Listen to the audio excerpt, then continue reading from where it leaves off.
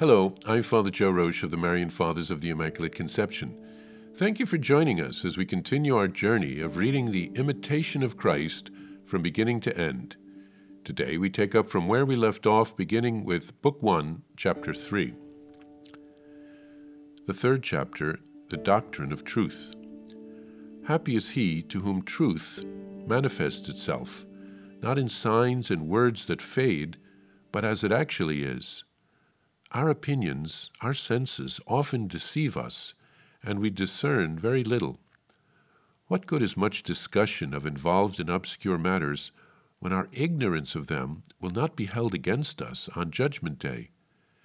Neglect of things which are profitable and necessary, and undue concern with those things which are irrelevant and harmful, are great folly.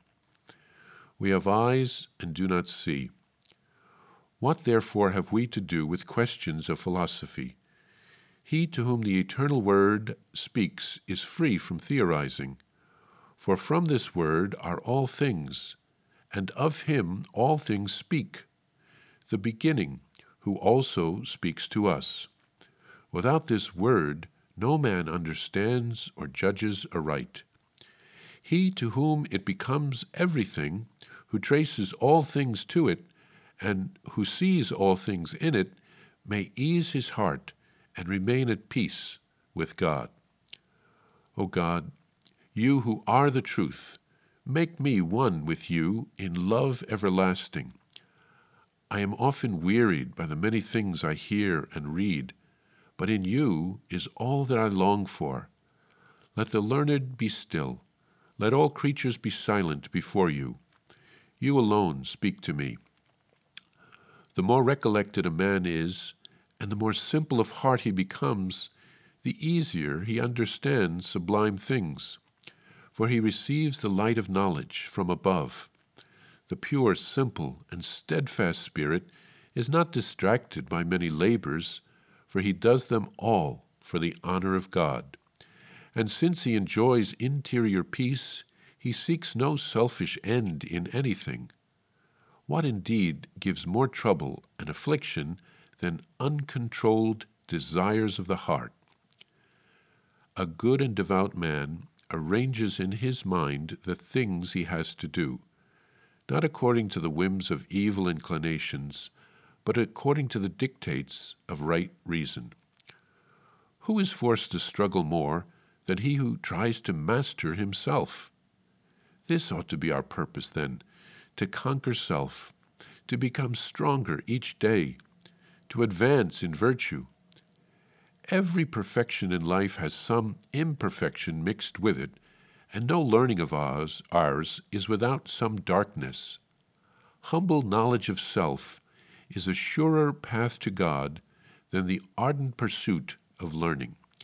Not that learning is to be considered evil, or knowledge, which is good in itself, and so ordained by God. But a clean conscience and virtuous life ought always to be preferred. Many often err and accomplish little or nothing because they try to become learned rather than to live well. If men used as much care in uprooting vices and implanting virtues as they do in discussing problems, there would not be so much evil and scandal in the world, or such laxity in religious organizations. On the day of judgment, surely, we shall not be asked what we have read, but what we have done, not how well we have spoken, but how well we have lived. Tell me, where now are all the masters and teachers whom you knew so well in life, and who were famous for their learning?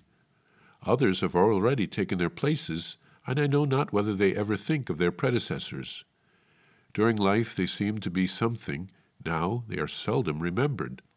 How quickly the glory of the world passes away. If only their lives had kept pace with their learning, then their study and reading would have been worthwhile.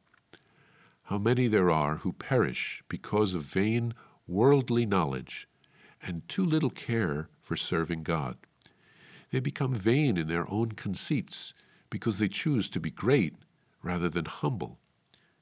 He is truly great who has great charity. He is truly great who is little in his own eyes and makes nothing of the highest honor. He is truly wise who looks upon all earthly things as folly, that he may gain Christ.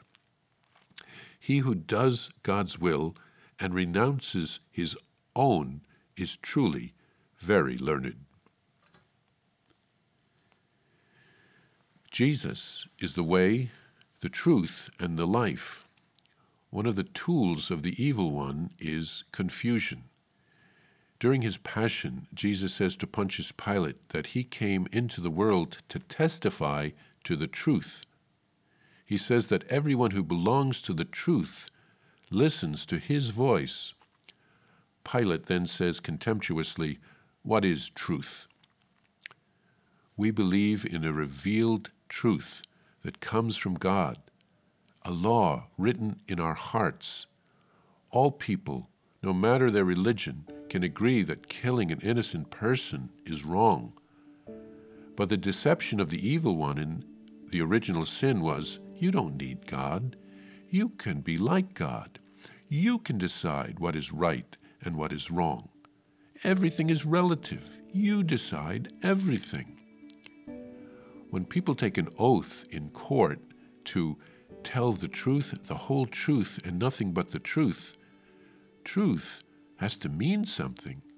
Otherwise, our system of justice collapses if people can say anything they want and call it my truth. Jesus says, say yes when you mean yes, and no when you mean no.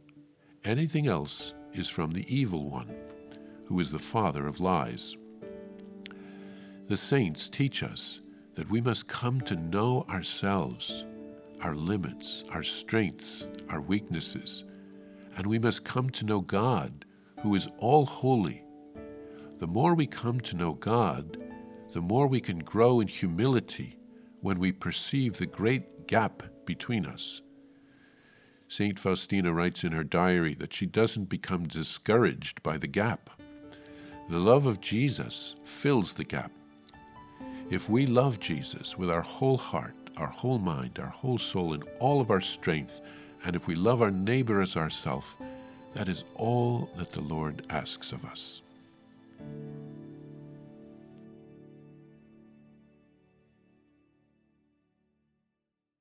Hello, I'm Father Joe Roche, the Superior General of the Marian Fathers of the Immaculate Conception, and I'm excited to let you know about my new daily podcast entitled Venerable Casimir and Our Lady, which will be launching on October 21st, 2023. Venerable Casimir Wyszynski was a Marian father who lived in the 1700s. We are praying for a miracle so that he can be beatified. He helped to revive our congregation when we were at a low point because of the actions of his brother. He rewrote a Latin handbook by a Jesuit on the 10 gospel virtues of Our Lady. He called it Morning Star, so that lay people would be able to understand it, to imitate Mary's virtues, and to grow in holiness. To access the podcast, simply visit divinemercyplus.org or search Venerable Casimir and Our Lady on Apple Podcast, Spotify, or on whatever podcast platform you prefer. I'm also happy to share with you that you can order a copy of Morning Star on shopmercy.org. That's shopmercy.org. Simply search the phrase Morning Star on shopmercy.org, and you can order a copy of the book today. Remember, every purchase supports the Marian priests and brothers at the National Shrine of the Divine Mercy. Thank you, and God bless you. I invite you to listen to more shows brought to you by the Marian Fathers of the Immaculate Conception. Join us daily for enriching spiritual content, which will help you on your journey with Jesus Christ. Simply visit divinemercyplus.org for a complete list of our shows. That's divinemercyplus.org. Are you a Marian helper?